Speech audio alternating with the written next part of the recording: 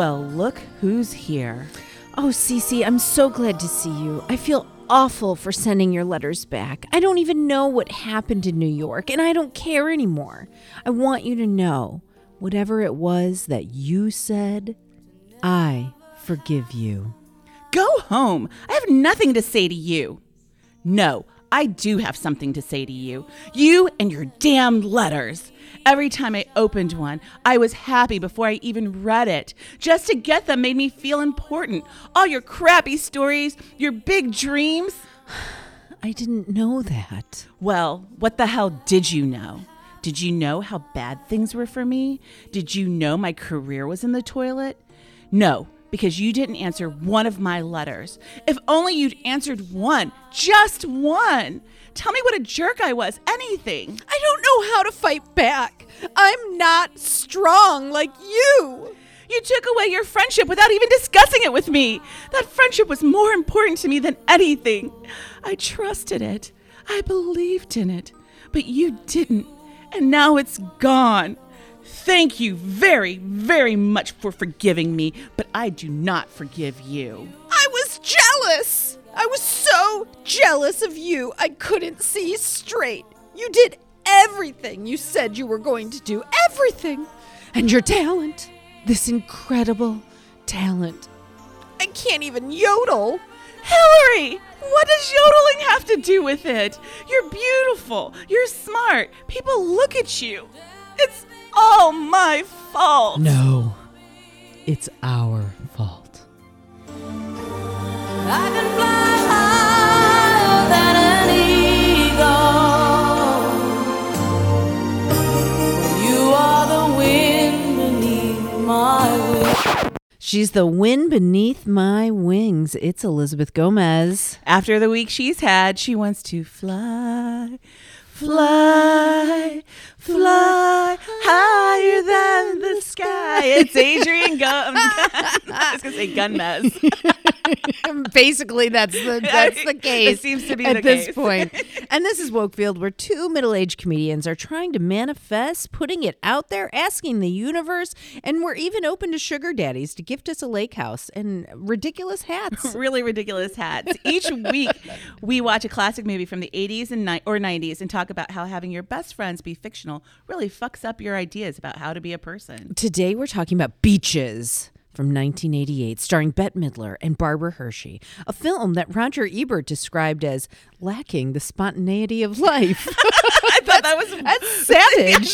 It was like, wow, Roger did not like that one at all. Fucking white men. Unlike Dirty Dancing that we covered last week, Beaches was met with meh reviews. I mean, really, like, people were like, I don't really care about this movie.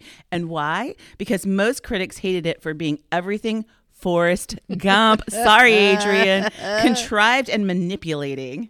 Hey, I think storytelling is supposed to be contrived and manipulating, but then Bette Midler's Wind Beneath My Wings became a huge hit, and Barbara Hershey had to get her lips done to look younger in the film, and their mutual love interest, John, an intense theater director, turned out to be a pedophile in the book that the movie is based on. So, we're glad they cut that part out. I am really excited about that. I was like, how do I work this into the intro? And then I just did it, even though it makes no rhythm. I was going to say, it doesn't There's make no rhythm. No, it doesn't really make that much sense, but you know what? This movie is a classic. It is a classic. Yeah. But I also was like, we're probably not going to talk about the pedophile part because that's really just gross and no one wants to talk about it. But I was like, you still want to talk about it. I was just like, it's so interesting. I had no idea. Even when you watch the movie, you have no clue.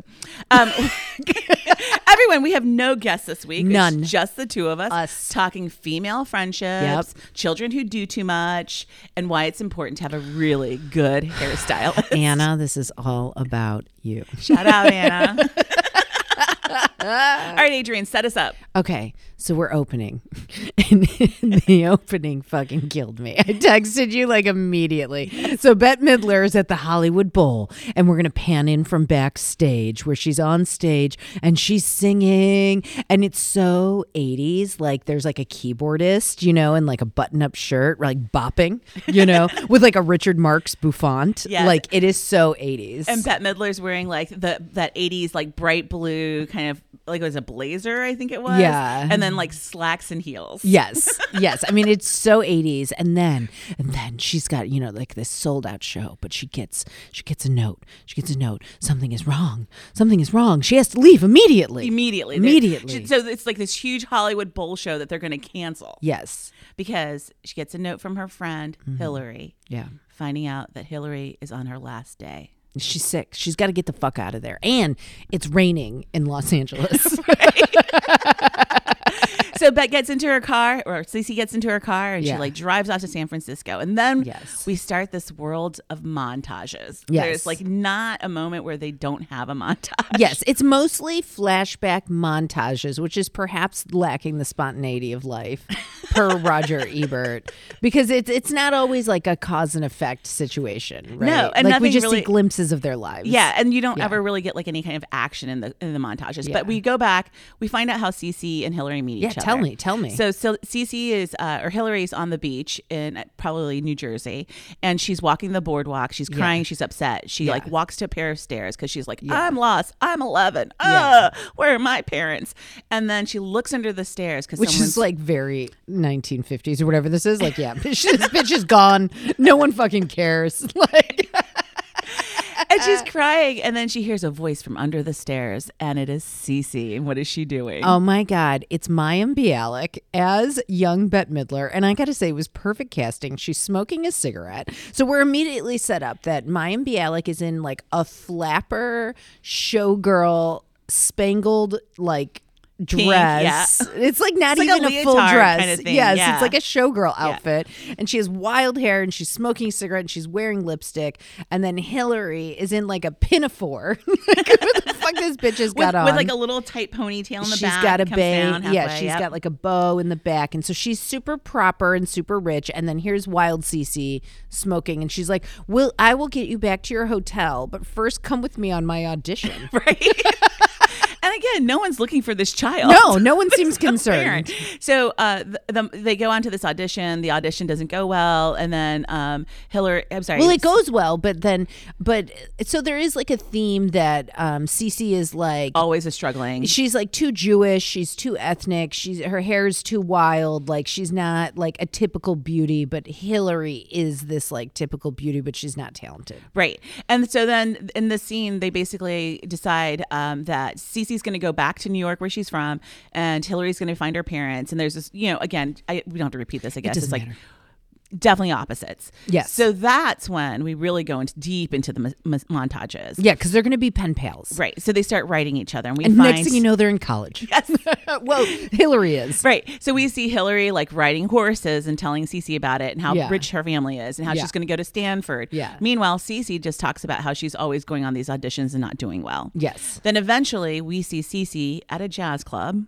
Yeah, singing in a very 80s outfit. Oh, that glitter yes. bolero. Yes. I was like, why don't I own that? A glitter bolero and slacks. Yes. And she's like, ba ba ba ba bow wow. Yeah, and then she's definitely like one of those like saucy talkers. Yeah. She goes to her manager and she's like, give me some money. And he's like, no. And she's like, well, if I had more interest, I would definitely spend time like looking for the Bette Midler like oral history on this film, because you can tell this bitch's fingerprints are all over it, because it's like Cece's rise to fame feels very much like Bette's story, and there are so many musical numbers featuring Bette.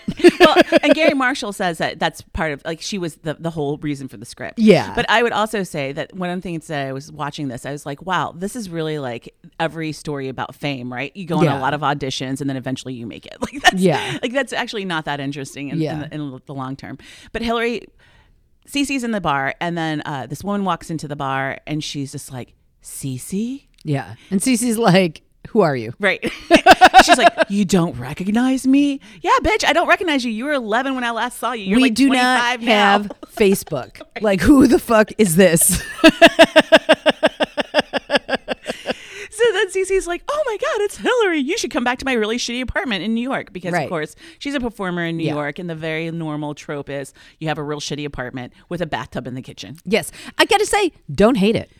You know, I love it. I mean, it's definitely like the opposite of watching like $1 Million Listing New York. So I'm like into it. I'm into old school New York where there's just like, you know, they've got a homeless lady like drunk on the front stoop, which doesn't feel very woke today, but feels very like an 80s movie. Yes, and there's like pounding on the heater, you know, all that stuff. Yeah. So anyways, they become friends. They do a lot of stuff together. Big montage, like quick.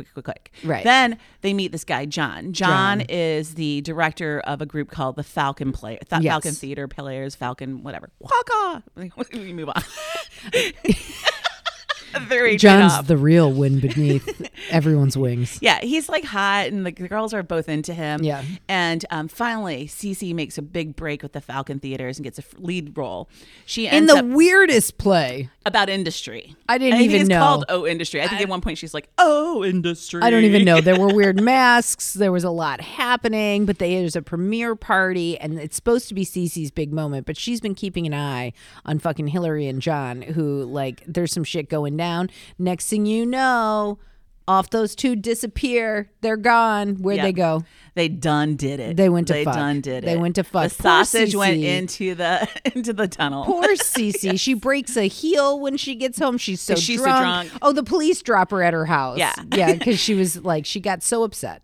But this was very impressive to me, the scene, and I think we can discuss it later. But the scene where it's Cece and Hillary in the apartment, and you know Cece's like, "Oh yeah, you must have slept with this guy, and you knew that I wanted him." And Hillary's like, "I did. I'm such a terrible person." And then in 2 seconds, Cece's like, "Well, we're still friends." Yeah.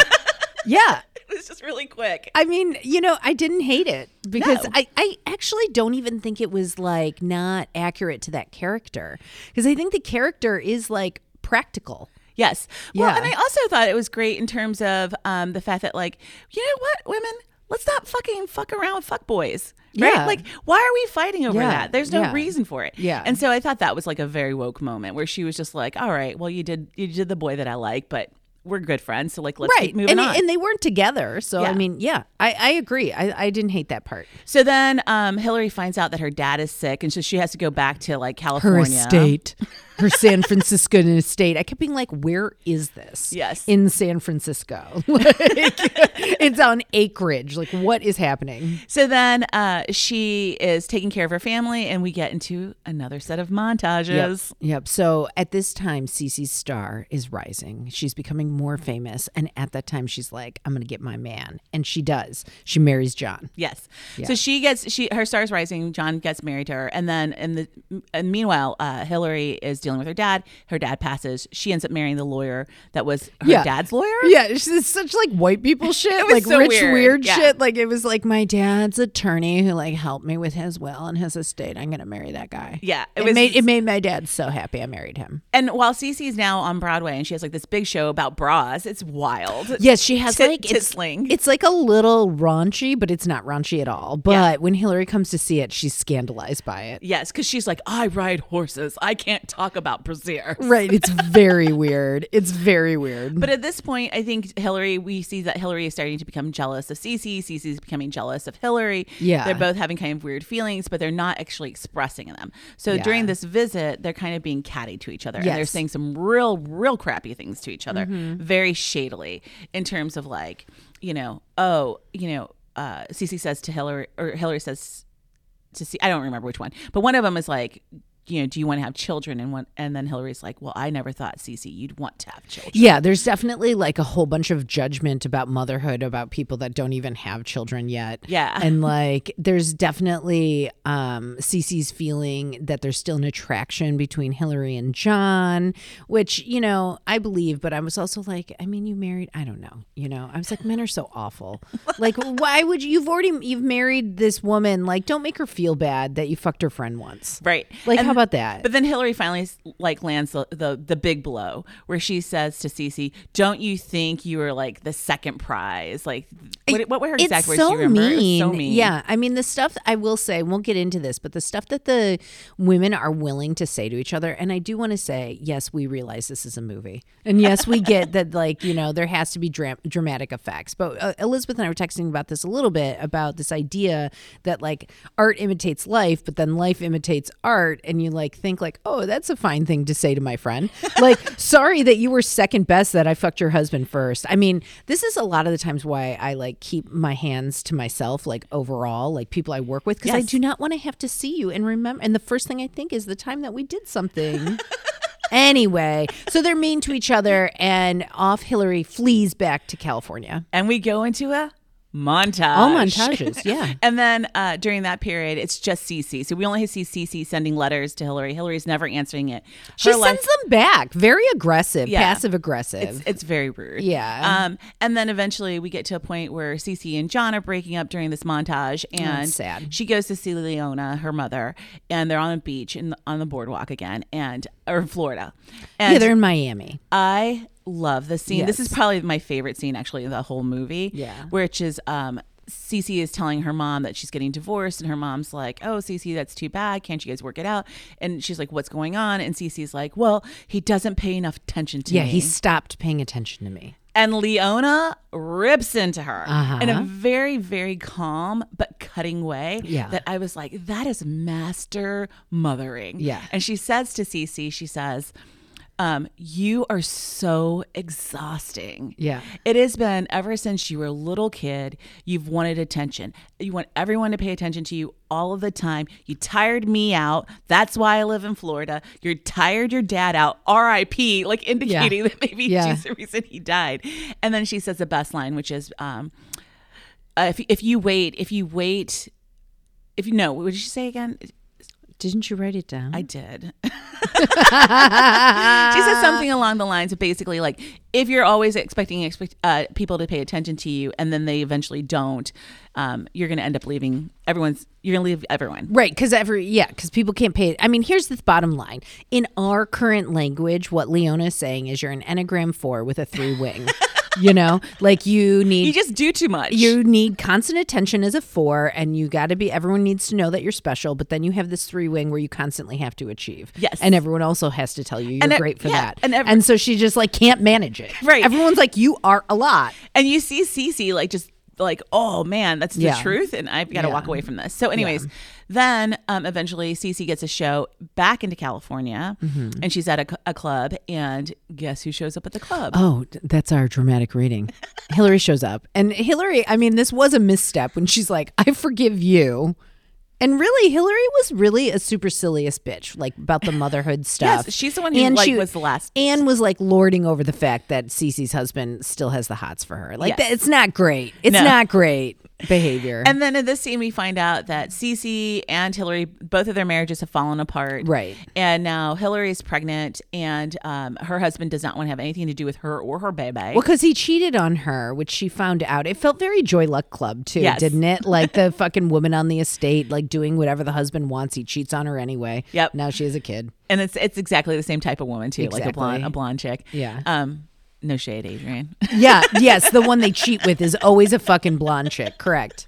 Yes. So then Cece commits to being Hillary's friend throughout the whole pregnancy, but then Cece ends up like basically, because her career like it now has been dumped, and she is like meets the OB-GYN for Hillary's baby, and they fall in love in a Dresses weird up way. like a church lady and is like, maybe I'll marry him and be a doctor's wife. That's an odd section. It was weird. Yeah. Anyways, while she's engaged to this guy to be married, she gets a phone call from John, her Yeah. original husband, and John's like, "Come back, try to do this acting thing here because I've got a part for you." Yeah. So she starts packing up her She bags. flees. Yeah. I mean, you know, Cece's career, I don't know if this is because it's the 80s and things are just like so different now, but it's a little hard to track because I'm not sure why her career was in the toilet and why like 2 seconds later she could sell out the Hollywood Bowl. Like it's hard to track, but I guess it doesn't fucking matter. No, it doesn't. It's just Bette Midler. So then Hillary's like, "You're abandoning me," and Cece's like, "No, I'll be back for the baby." So then she does come Yeah. back when the baby is about to be delivered, and Cece's career is blowing up, and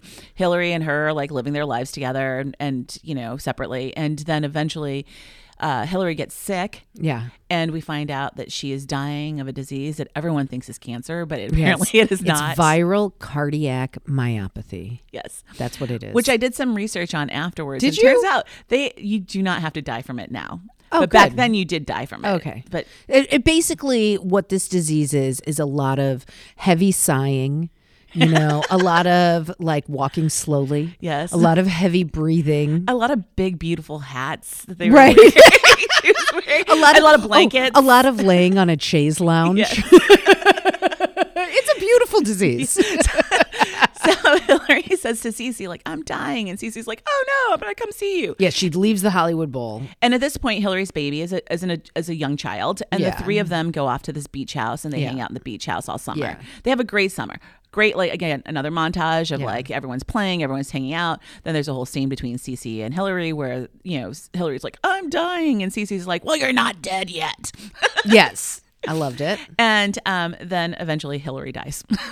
Yes. And pretty much then it. Cece has to take her daughter. Yes, Victoria. Yes, she's going to take her, and she takes her straight to New York to her concert. Yep. And then we see Bette Midler singing. Fly higher than- No, she's singing the other song, the one that she opens the show with. Oh yeah, I can't even remember what it Yeah, was. I don't remember. There was a either. lot of That's the glory of. That's the story of love. But yes, but she says it in. She sings it in a mournful version and points at the sky And for waves. Hillary. Yeah. Wow. Wow. And then they thought, you know what? This is not enough. We need one more scene where they had Victoria and Bette Midler or Cece holding hands and walking Walking backstage. And Victoria is asking about her mom, and Bette Midler is like, "Your mom, blah blah blah. That's how we met." Yeah. And scene. Yeah. The end. It was quite a journey. I mean, I think I said to you, I was like, I think it's like an important film in terms of like female friendships and kind of promoting that. But the more I thought about that afterwards, I was like, wait a minute, there's a lot of other movies that are great that are about female friendships. Really? Like what? I was thinking about, I thought immediately Thelma and Louise, but I think that came well, later. they die. I mean, it's a bummer. Well, yes. I mean, anytime women want some kind of freedom and Yeah. like happy lives, they end up dead. Yeah. Waiting to Exhale, we saw. That was also great. So far as female Yeah, but friendships. it wasn't even really about female friendships. Yeah, that's true. It didn't pass the Bechdel test. I mean, this movie, I will say, there was the thing with John, so there was this tension about a man, but it was really about these two women's lives and how they intersect and like come apart and go together. Yeah. I think the longer I thought about it, though, I was like, I don't know if I have to ever see this movie again. And I was like, I don't know if I feel like it's a good movie. It is. Once I read Roger Ebert's kind of like one line about it, like lacking the life of spontaneity of life, I was like, he's not wrong. He's not wrong. And it was interesting too because Gary Marshall, who's the director of the film, also did things like Laverne and Shirley. Yeah. Which I think is a great set of friends. Yeah. That had existed before Beaches. Yeah. But let's talk about female friendships a little bit. Let's do it. One of the things that I thought was like fun to watch is I love these opposites. I'm a big fan of opposites. Yeah. We're obviously somewhat opposites, but actually Yes. very tied in the core. Yeah. I was just thinking like maybe the audience should know how we met because I don't know if we've ever talked about that. Okay. So do you want to give them the story? Your version of the story? I'll give you my version. Yeah, because it's a little unclear.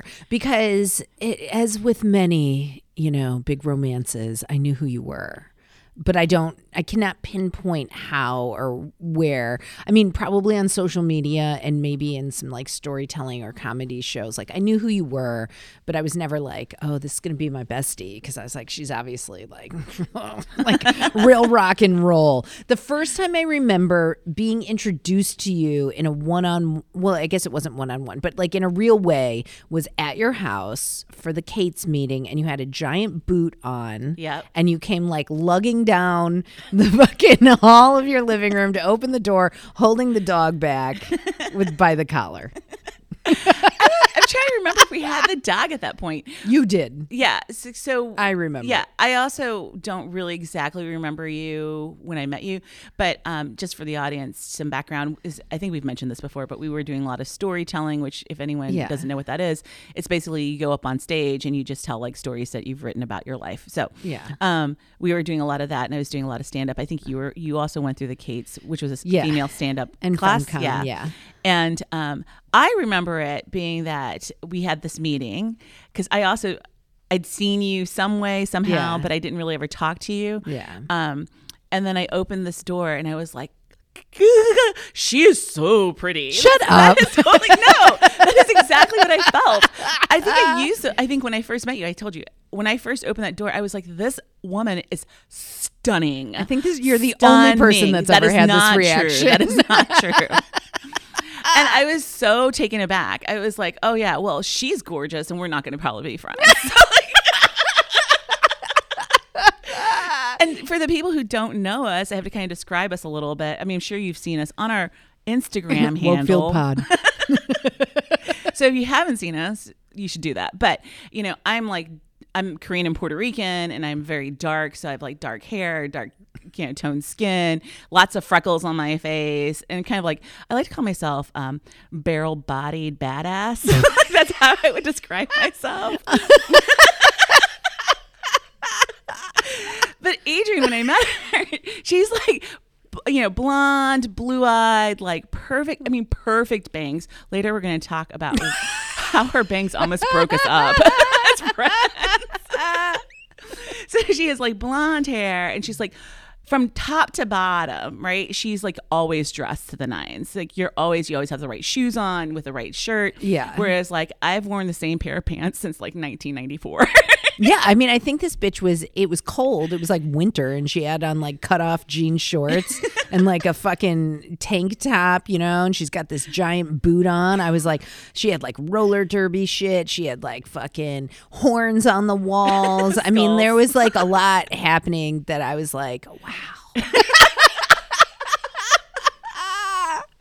And so that's how we became friends. And then as we were working together, I think we just started to realize that we had a lot in common. Yeah. Because at the time, Adrienne was living in the city, and we really bonded on the fact that our history has been wildly similar, even though we're so opposite. And we used to sit in meetings, and when we get irritated with things, we would just like kind of text each other back and forth. Don't tell our fucking secrets. They might be listening. We love you all. So, I mean, it was great though. Like, I mean, and then that relationship just slowly kind of grew from there. Right. And then eventually, I started a bike team. So I was like, let's do this like long distance bike ride team. Yeah. And I think that's where we really started to bond. Well, and that's really where you became the wind beneath my wings. And that's something I've been thinking a lot about this movie, about the way that like how that song even ties in. So the song is about, you're the wind beneath my wings, you're everything I wish I could be. You're all this support, you're all this shit. And I was like, I don't know that that's actually what is in the movie. You know, I don't know we see it later when she dies, but it's on the other foot, really. It's Cece that shows up.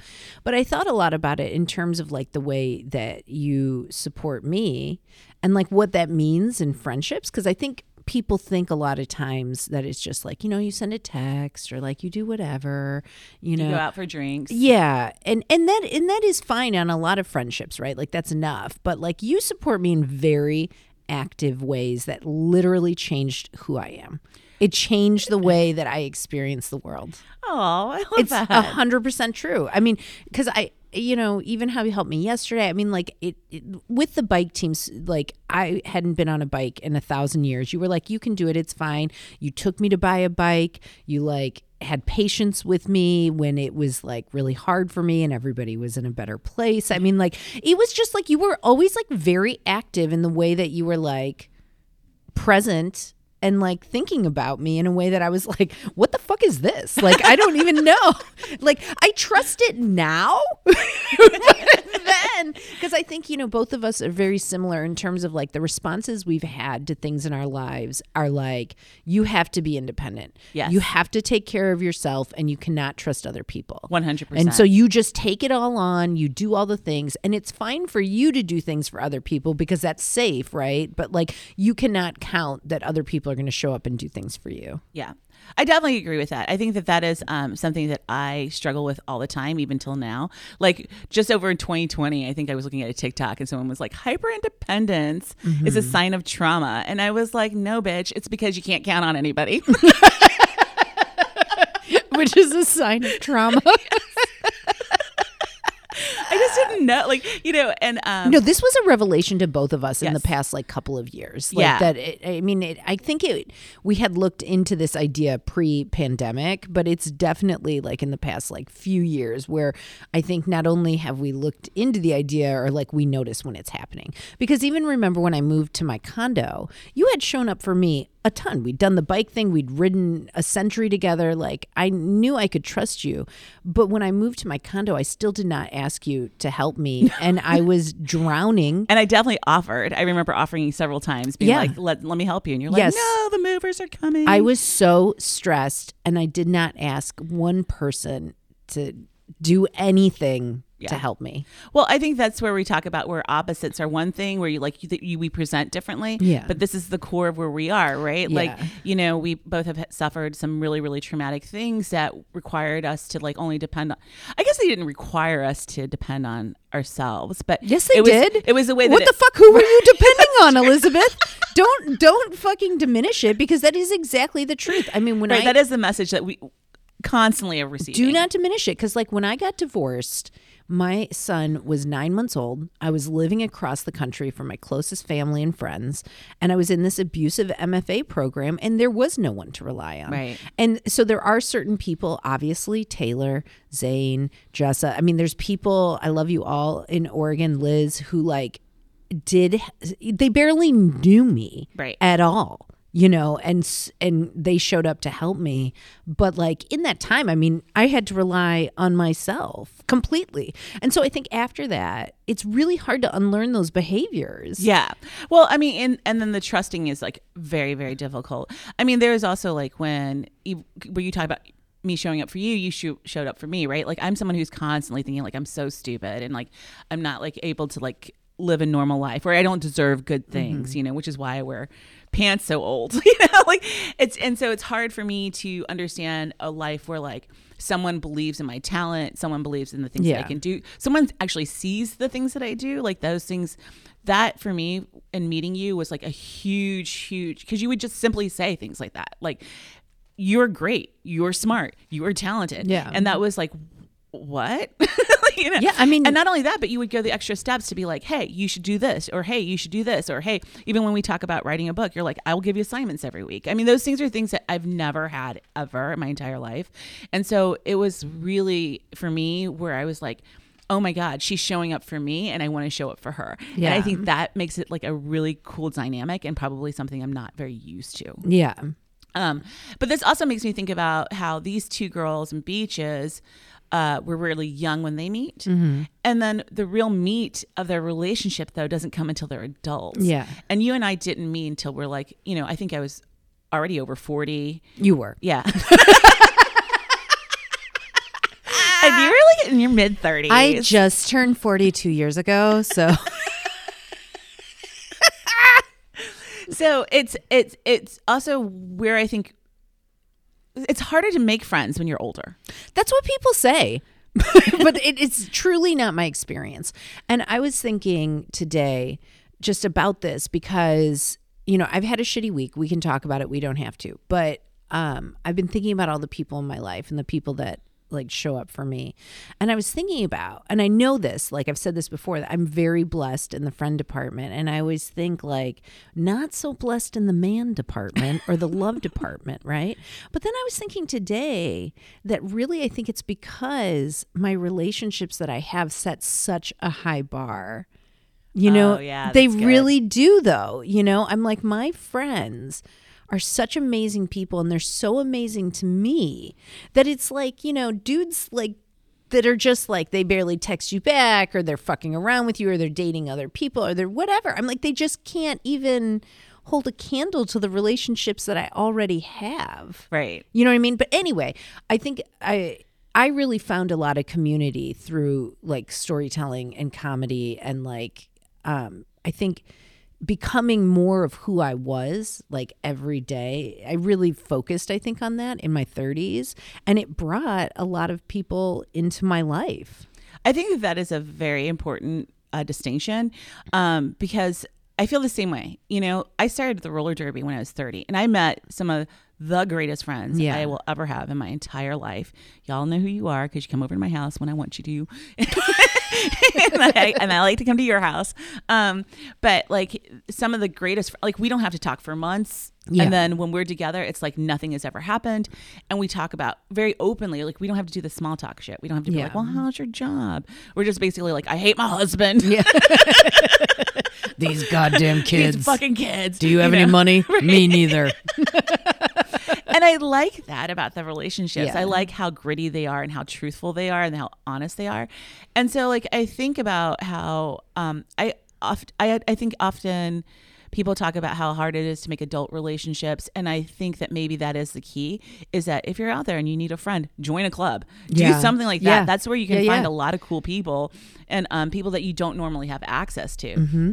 Without the roller derby, I wouldn't have met any of those people in any time. Or like, you know, one of my friends and a longtime listener of Wokefield, Coco, I met her at Phyllis's Musical Inn, and we immediately connected. And Yeah. I loved meeting her, and she was so awesome, and I had a great time. She's still so awesome. But I think that if it had been a scenario in which I was just meeting her as a bartender, she might have been like, ugh, this bitch. Yeah. You know? Like, but the derby brought us together. And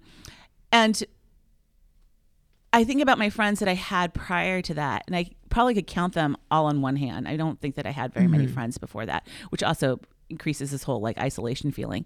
I guess the question to you would be that, do you think that makes a difference? Like when you think about your childhood friends versus your adult friends, where do you feel like there's a deeper connection if you meet as an adult? Do you feel like there's like, or like what qualifies as like a really good friend? Yeah, I think that's really interesting. I mean, I don't really have any childhood friends, to be honest. I mean, I have some people that I see on Facebook. Hi. But like my home life was not great. And my parents were not encouraging of me having a social life. They didn't want to take me anywhere. They didn't want me to be in any clubs because it would involve them taking me places.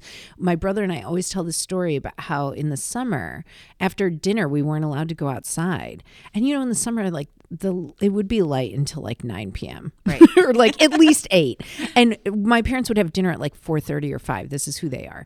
And we would be like sitting on the sun porch, like watching our friends across the street, like playing basketball and shit. We were not allowed to go. Really? Yes, wow, because that's crazy. Because my parents just didn't want to be bothered. They didn't want to be bothered with having to go out and call us to come back in. I mean, it's so weird, right? And so I think.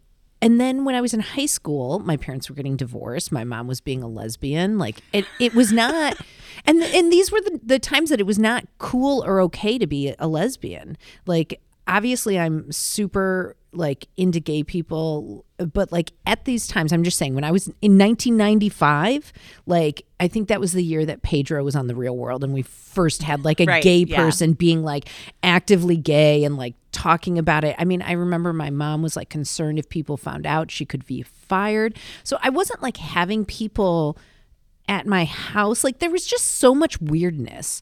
So when I went to college, that's really when like, cause I'm actually very social and fun and interested in having friends. So that's when I started living my Jessica Wakefield dreams. Yeah. You know, like I joined a sorority, like I was going out, like I was doing all the shit. And those friends from my sorority days are still my friends now, which is an amazing thing to have people that knew you then, that know you now. And Yes. you're seeing like all the ways that their lives are playing out. They're seeing the way your life is playing out. I mean, that's amazing stuff. That's also very similar again to mine, where we're like opposite presenting, but actually in the Yeah. action is true. Yeah. So I also didn't have a lot of friends as kids because I wasn't allowed to go anywhere. Right. You know, my mom was like also very afraid of like what her life was and like what it was going to be perceived as, and she was like, stay at home, never go out. You know, you have these couple of friends that are kids of my friends, Right. so they'll never tell our secret. Right. So you can hang out with them. And then my sorority was like a roller derby, Right. right? So the one thing that I think about when I think about childhood friendships, though, and long-term friendships are two things. One, I think just because you've had a friend, and I feel like this, ladies, listen to me right now. Ooh. If you are with a man, this is going to apply to the same thing, okay? Just because you have known someone a really long time, have been together a really long time, does not make it a fulfilling or interesting relationship for you to stay in. Yeah. If you're not into it. Yeah, and I think that sometimes people just stay together forever because they're just like, well, we've known each other a long time. Right. Yeah, well, I know you, but I don't really actually like you, which happened to a number of people that I knew as I was growing up. I was like, friends who definitely were, because I was pretty consistently with certain people where like in friendships where I was like, why am I in this friendship? She really doesn't like me. And it feels very clear that she doesn't like me. And so that scene with Cece and Hillary, where they're doing like that back and forth kind of cattiness without being like a fight, but just saying stuff that is like right under the breath that you're like, wait a minute, that didn't register right. I had a number of friends like that. And I would try to fight for those friendships because I was like, we've been friends a long time. No, fuck that shit. Yeah. Like, yeah. don't be that way. It makes me think again about that stuff that these two were willing to say to each other. Right. Like really like cut each other to the core. And again, I get it that it's a movie, but also like it just made me think because I was like not in a great marriage, and my ex-husband was willing to say all sorts of things, right, to cut somebody to the core. So I think because when I got divorced, I was 30 years old, and so I feel that I'm very deliberate with my words in terms of like I would never say to you anything or any of my friends like the shit that these people say to each other. And I think there is this vibe that with like unconditional love or true love or soulmates that you can do that. Right. You can say shit and you can like make a mistake and then, but I'll still always be a soft place for you to fall. I feel like that's a message that I had for a very long time, that like, if you are, you love somebody, either a friendship or a marriage or a relationship or even a parent, that like, people can make mistakes and just, whatever, but that's actually not correct. Right. To not be to not be accountable for the things that you say and do and how it affects somebody. Yeah. I was just thinking when I was watching the show too, is the way that the two of them show up for each other. That even though, at the end of the day, I think Cece gets screwed the most because she ends up having to raise a child. Sorry, Cece. Well, and Cece actually shows up for Hillary. Now, how does Hillary show up for Cece? I was going to say Cece maintained the relationship for a really long time, and then she was the one who actively came to Cece. She's the one who was cheerleading Cece on the whole time. Yes. So I think that's kind of the way that it works out. Although again, Cece gets fucked. But my long-term friend. Or longtime friend Carmen, who is also an avid listener. Hey, hello, Carmen. She and I have had a real relationship in that way too, where we will go years without really talking to each other or seeing each other. But recently, I had some things happen to my mom, and Carmen lives not too far from my mom, and she's shown up for me every single time. Yeah. And I think that's another thing to note, listeners, is that friendships ebb and flow. Yeah. They come in together, they go apart, they come in together. And, maintaining a relationship in which you are respectful to each other and kind to each other and remember what your connection is, I think is so valuable. Yeah. In a way that can benefit you in different ways later in life without you realizing it now, Yeah. The show is about Beaches is obviously about female friendships, and that's another thing that I was thinking about was, do men have movies like this? Do men I hate putting my feet into men's shoes. No, I don't think so. I mean, like the closest we got was Dead Poets Society, which was, like encouraging men to think about existence and art in a different way and think about their emotions and like in a way that they were doing it together, like learning together. There weren't women around. So I think that was like the closest to like, I can't think of like movies that aren't like The Hangover or like whatever. And most of the women I know who are married to straight men cannot talk about their husbands' friendships because they don't exist. They're either the husbands of their wives' friends, right? Or it's like my buddy from high school that they talk to twice a year. Maybe they, go on a weekend away. But like I don't see a lot of straight men having the kind of supportive relationship like that we have. I mean, we have like a partnership. Right. Yeah.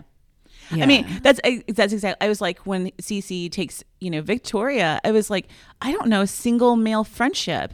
No. I don't even think I have male friendships that I would be like, when I die, can you take my also, my children? If you, let's say, like what man is coming to nurse his best friend and the best friend's kid at the beach house all summer? Yeah, I can't even, like, what? Which I think says a lot. And I when I was during the pandemic, there was also an article that came out. It was floating around for a while on Facebook, but I thought it was a great article because I don't really like men.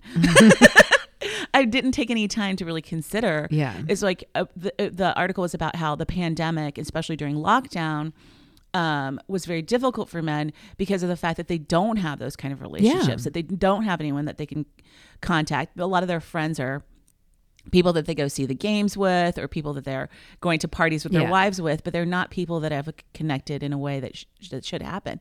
And that makes me, for once in my life, very sad for men. It is sad for men. It's a total loss for men, and it's a total, like, portion of living like an emotional present life that I think is missing for men, because it's like, if you only get that outlet with your wife, that is the only person that you are emotional or like deeply connected to, like, that's a lot of pressure for one person to carry, in the first place. And I think you also lose out. I mean, you've changed my life just from your different perspectives on things that I have, like, I mean, I'll probably think of a good example. It'll come to me, but there's definitely been times, especially my friend Taylor, constantly challenging my thinking in a way that has changed my life for the better. Like, I'll say, like, I just never published my book, I'm a failure, blah, blah, blah. And she'll be like, Adrian, and she challenges my thinking in a way that's constantly moving me.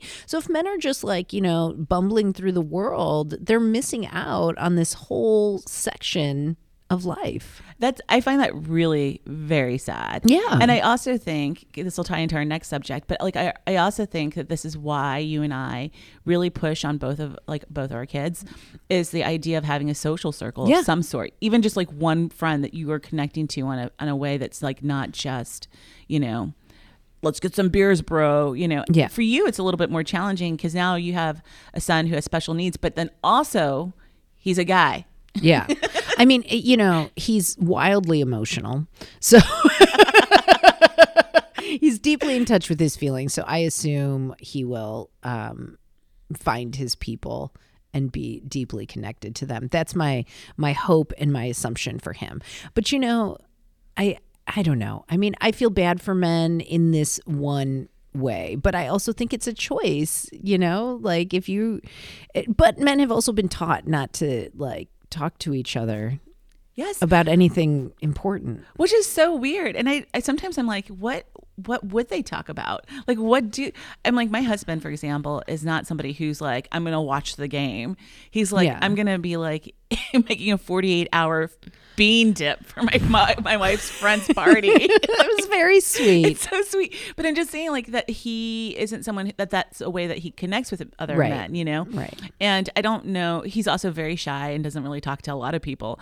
But like, to put him in a situation where, like, I think about, especially with this movie, it's like I think about like the life if I wasn't around, like how that would affect him or how it would affect my children. I mean, I thought about that with you. I sent you a text and said, like, I know our kids are a fucking lot. They're a lot. But like, it might not be a great movie to watch right now, because to think about your life, what would happen to your kid after you go, is very challenging, especially when you're a single mom. Yeah. So, this week my ex-husband has had like a pretty serious mental health crisis. And so it's had me thinking about like a lot of things. One thing being like the ways in which I still am pulled into assisting or helping, like not even in a codependent way, just in a fucking practical way that's being kind to my son and being kind to the members of my ex-husband's family. And then how you're pulled into it by proxy. I mean, truthfully, because as these things are going down, I'm telling you about them. You're on vacation, and I'm like, I should probably stop telling her about these things because I know that they're triggering for you because it's similar experiences that you've had. But in this case, I did not stop telling you about them. Also, I don't want you to. No, but I wanted you to have fun on your vacation. But I was like, sorry. Well, I think the thing to remember is always that I did mine completely, like most of it was like completely isolated, right? And I did, So, that's how I felt at the beginning of my divorce. So I think so anyway, I'll synthesize this. So there was, my ex-husband had a turtle, and the turtle needed a home because like my kid didn't want to take care of the turtle. We already have a dog and a cat. So I had to get rid of the turtle. And I assume that the turtle is a metaphor for how I feel about everything because I found it very overwhelming. You know, I'm like, why am I in charge of this turtle? It's not my turtle. You know, like this is my ex-husband of 12 years, but here I am now in charge of this turtle. And so I found someone on Facebook to take the turtle. And you were like, okay, we'll go over there and we'll, pack it all up and whatever. And I was immediately relieved just to have you come with me. And you're like fucking taking the pump, you're pumping the water out, like, and just to be able to sort of like relax the burden of the turtle for a second. I mean, I'm like tearing up. I hope this makes sense. I get that it's like a larger issue, but it felt so overwhelming to me. And that's what, like, it's active support. Yes. You know what I mean? You like, and I know that like I have such a hard time asking for help or accepting help. And I know with you that I'm like, okay, Adrienne, just shut it down. You don't have to like go through a whole mental drama about asking for help with this turtle right now. But I want to, you know? But I think that again goes to our whole hyper independence kind of problem, right? Because like even when I was a single mom, I was also dating Mike. Yeah. And I wouldn't ask him for anything. Right. You know, like if I had to ask him to like pick up the kids or whatever. Right. It's like mortifying. Like you failed, even though it's your ex-husband who put you in this situation. Correct. So like when my ex-husband would like disappear for a week and like I have to still work because I'm the only one working. Right. And it was like my husband, at my time, Mike was, my boyfriend, but like even I would just have to take the time off of work. Like I was just like, which is what I would do too, versus asking someone to help who was able to help. I would be like, somebody no, and would want to help me. I mean, there's no question that my husband did and wanted to help me as a single mom. There's no question about that. But I also think that is what makes me so fiery about helping you, because I'm like, it sucks. It is, I'm going to cry too, but I'm like, it sucks. It is so hard. And there's no one. I mean, people are like, even when I say to you, I understand how you feel. Yeah. There is something that the feelings that you have as a single mom struggling to deal with your children when you have someone who is completely undependable, that is their father, who you will be connected with for almost the rest of your life. Yeah. Right. Through this person. There's something that's in that feeling that's so isolating, and it's because it's only your dynamic with that person and your dynamic with that child. No one feels that. Yeah. No one understands that feeling. And no matter how much someone's like, I feel your pain, I understand what you're going through, it's not true. Yeah. Yeah. And I mean, the most things that I found the most helpful this week were just like real, like active support. Like my boss was like, don't worry about coming to work this week. Yeah. And that was like the best thing that I needed. My mom was like, here is some money. Like, and I'm like, that is what I needed. Right. You were like, I will pump this fucking turtle water. I mean, just like Mario, the turtle, you were trying to get back into your shell while I was trying to lift you up. Yes. But also, I should also say, like, it was also very meaningful to me that you were also thinking about my kiddo. Yes. And like what he needed and what we could do for him and how we should do it, and like we had a couple friends come over last night, and like one of them brought like a special gift for Max. Like it's really, really touching to like, I don't know. I think I sometimes am a person that's like, well, I don't know what to do. You know what I mean? Like in terms of supporting someone, you are very good at being very just like active. You just like jump in and you do the things. And I think I get more like, ooh, what if I do the wrong thing and it wasn't what the person wanted? And I think I learned from you that like, I have good intentions. I have good sense. Like I should just like get in when somebody needs something and just show up, because that active support is like, it's everything. I appreciate you calling it active support, because I call it crisis management. Yeah, well, it's that too. Because that's I mean, I think that for both of us, that is something that we are constantly dealing with. Yeah. I mean, even so, another fan of the Woke Girl podcast, Anita, is having her bachelorette party. Yeah. And I've known her a long time, so like I kind of know the things that she loves and she doesn't love, and we were like bachelorette party, and so anyways, we were talking about it. And even with that, like I had to do like a whole bunch of like, here's some options, here's some things to think about, here's some things that we can't do, here's some things we can do. And then I was like, you got to make a decision. She made a decision. I knew she was going to change her mind. She did change her mind. And so I already had a backup plan because that is how I'm constantly functioning as a person because I had to do it for so long. Yeah, which is exhausting. Yeah, it's exhausting.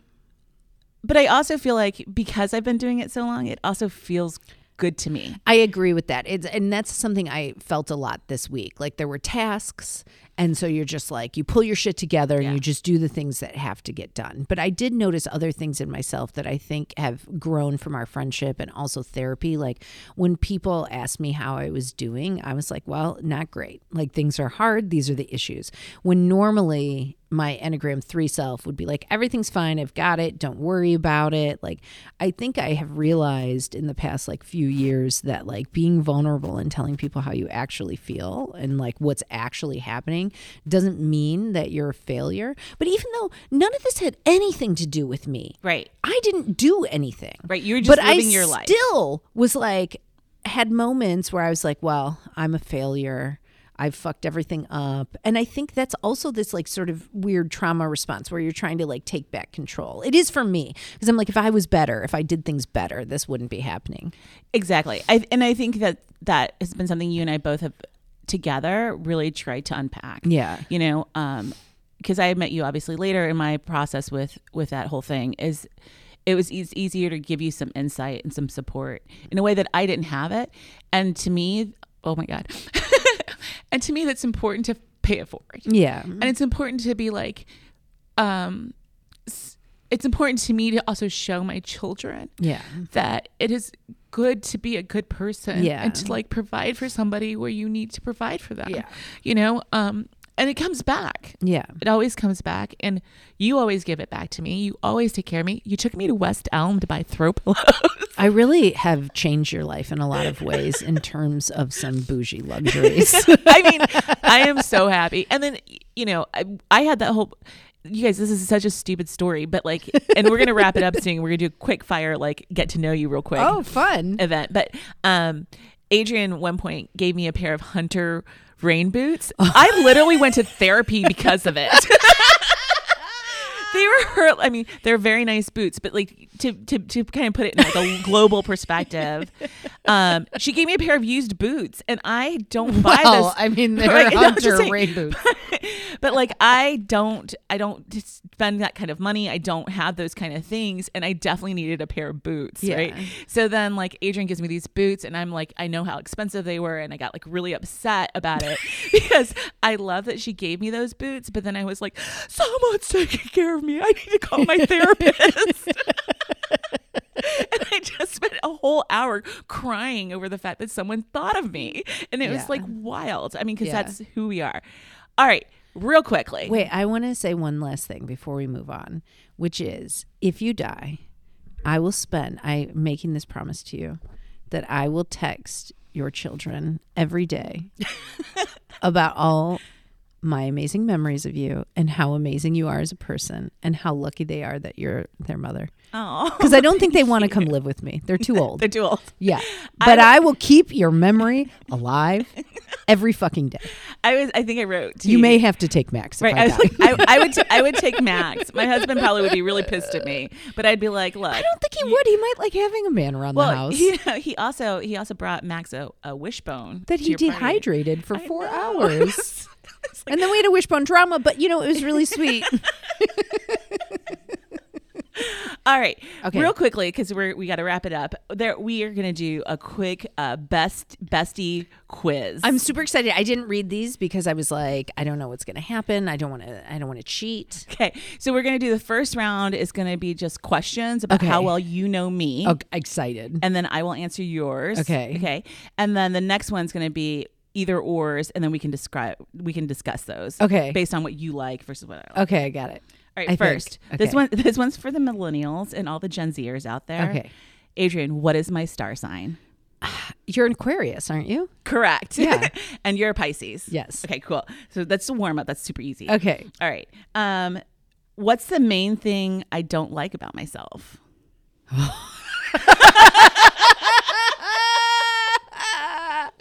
I mean, I honestly do not feel that I want to say any of the things that I know because they're not accurate and they're not kind. And it's not even real. Okay. I'll let you skip it because we're short on time. Okay. But I know all of her secrets. Okay. Yeah, I mean, you can say it about me. I'll be fine, but I don't want to say anything mean about you on our special beaches day. Okay. What annoys me about you? Oh, God. Well, you definitely get annoyed when I say that I'm chill because you do not agree with that statement. That makes you mad. I think you can also get annoyed when I like circle a topic and will not drop it. Like I haven't figured it out yet. Like it's like my bangs or like I keep bringing up like something I'm writing. You're like, Adrian, an agent will come. Like, please shut the fuck up. And I'm still like, so I'm having a feeling about my agent search. I would say that maybe those are like top things. I think also you get very mad if I say that I can't do something. Like that if I'm makes me not, mad. If Yeah. I'm not an athlete, you get very mad about that. That gets me. That's probably a very big trigger point. What annoys you about me? What annoys me about you? Wait, Yes. Right. Yeah. gosh, I don't think I annoy you that often. That's actually true. Yeah, I think because usually you just are an outward thinker, so you're Yeah. always thinking outward, and then Yeah. I kind of like hold things back, and I just Yeah. like wait until you're done. The one thing that did annoy you about me is when I was like, "Do not buy that dog."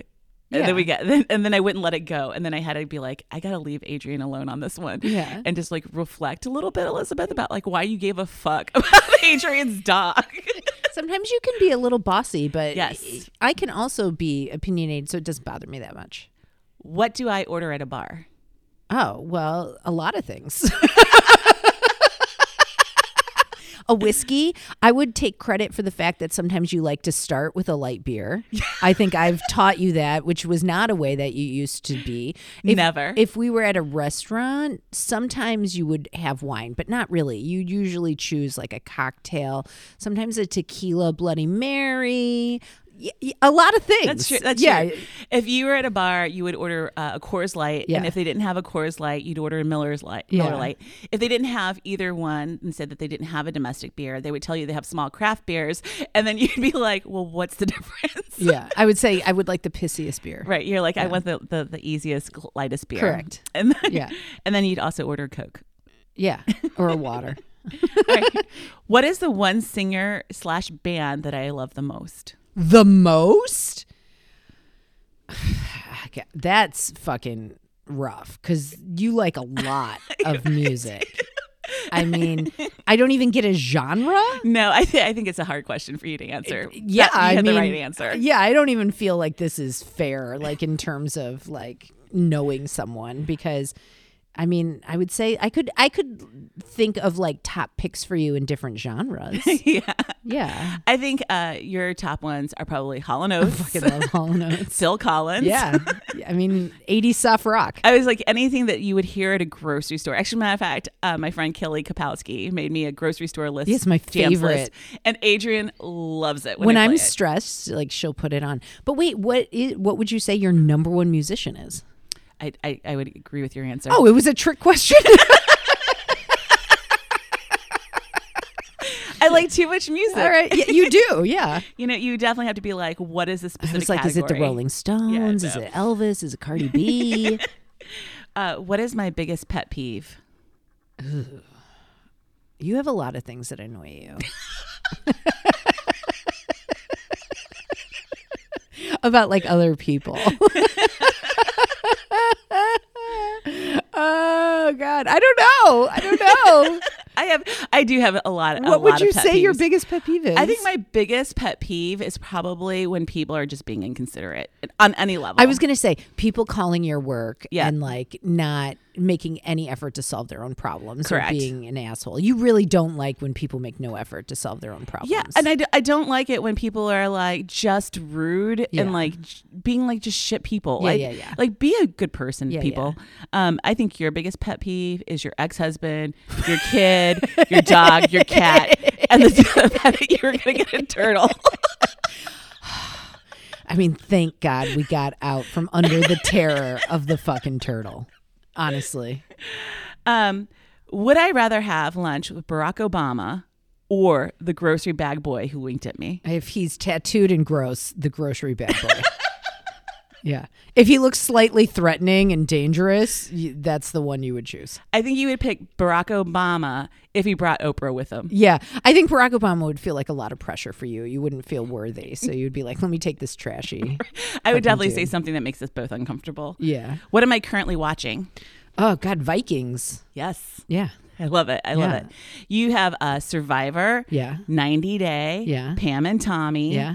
What else are you watching? Great British Bake Off. I'm being soothed. What? I didn't know you were watching that. Well, just like rewatching at night, for a little soothing energy. My therapist likes me to think about what I'm ingesting in my media Fair. diet. It's fair. What is my favorite breed of dog? That one's easy. I mean, I would assume it's your pit bull, but you always talk about getting like a tiny bag dog. I do want a bag dog. Yours is obviously a cockapoo. I don't really like dogs. What is your favorite memory of us? Oh, honestly, I don't know that this is my favorite memory because we have a lot of Yes. actually fucking peak moments.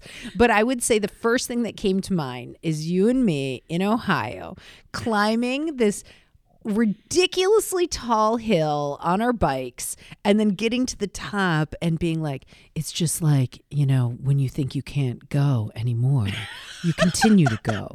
Or like we're just like We had like a bike philosophy we were just moment. like reciting to each other like statements that are on like wall art in people's Yes. kitchens. And we were like, no, but that's really what it is. It's just like I said to myself, Live, laugh, I love. will not climb another hill. But you can't control if there's another hill. Like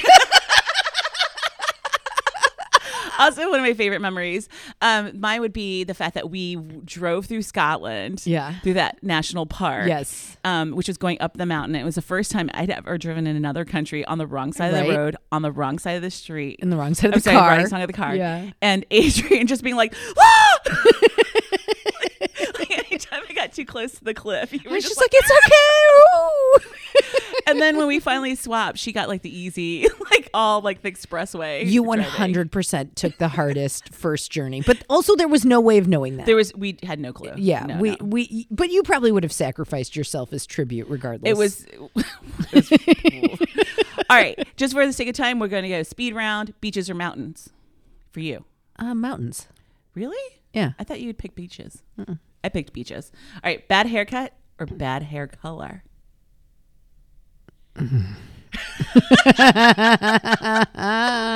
I don't know. Neither. I would go bad haircut. I mean, I'll take my pinky finger in first. Like let me lose the toe. Birkenstocks or Converse? Obviously, Birkenstocks. Converse. Yeah. Tacos or pizza? Pizza. Tacos. Yeah. Books or telly? Telly. Sorry. Yes, me too. Yeah, sorry. Okay. Zombies or vampires? I don't care about either. What? I mean, What whatever. if Brad Pitt was playing a zombie? Yeah, I mean, I do love World War Z with Brad Pitt, so I will take zombies. Okay. Money or soulmate? Aw. I guess, I mean, obviously soulmate, but like I would love to be rich at this point. What if your soulmate had money? Then it's a no brainer. 100%. That's the ideal. I would definitely go money because I would use my money to find a soulmate. I'd be like, hello, 23-year-old You would boy. toss me over the edge for some millions. All right, good to know. Phone call or text? Text. Phone call. Too hot, too cold? Oh, I hate being too cold. I know. I knew that answer. I hate being too hot. Yeah. Nordstrom's or Salvation Army? That one's easy. Okay, that's stupid. These are just like we both like Nicole different things. Kidman or Pamela Anderson? I mean, Pamela probably. Yeah, Yes, she good after call. Pam and Tommy, I'm a Pam fan. All right, the last one. Okay. Spit in Brad's mouth or have him spit into yours? What the fuck is wrong with you? What is wrong with you? I started feeling real sexy at the end of these questions. That's not even sexy. That's like violence. No, that is now how people like to do things. What? Oh, I've never seen that. They like spit in each other's mouths. They choke. It's, you know, Listen. we've been out of the game a long time, Adrian. Listen, I would ruin my life for Brad Pitt, so he can do whatever he wants. He can choose. All right. The last question. Okay. This is a full question. Okay. Give our listeners one piece of advice about friendship. Oh. Okay. I thought your advice about like putting yourself out there in terms of like going to clubs or following your interests was really great advice, and it really brought a lot to me. And I would say the next step of that is like not being afraid just to like reach out to people. Like I stalked people on Facebook who I was interested in, my friend Jeremy, and like would comment on his shit and like message him to like hang out. And same with you. I Yep. mean, like I think you have to just be like, I'm a worthy person who is cool and like I deserve to have friends. And so I would say that's the number one thing about making new friends. And then I think with friends you already have, I think one thing that I practice a lot with you and my other besties is speaking the truth, but also being aware of what truths people are prepared to hear.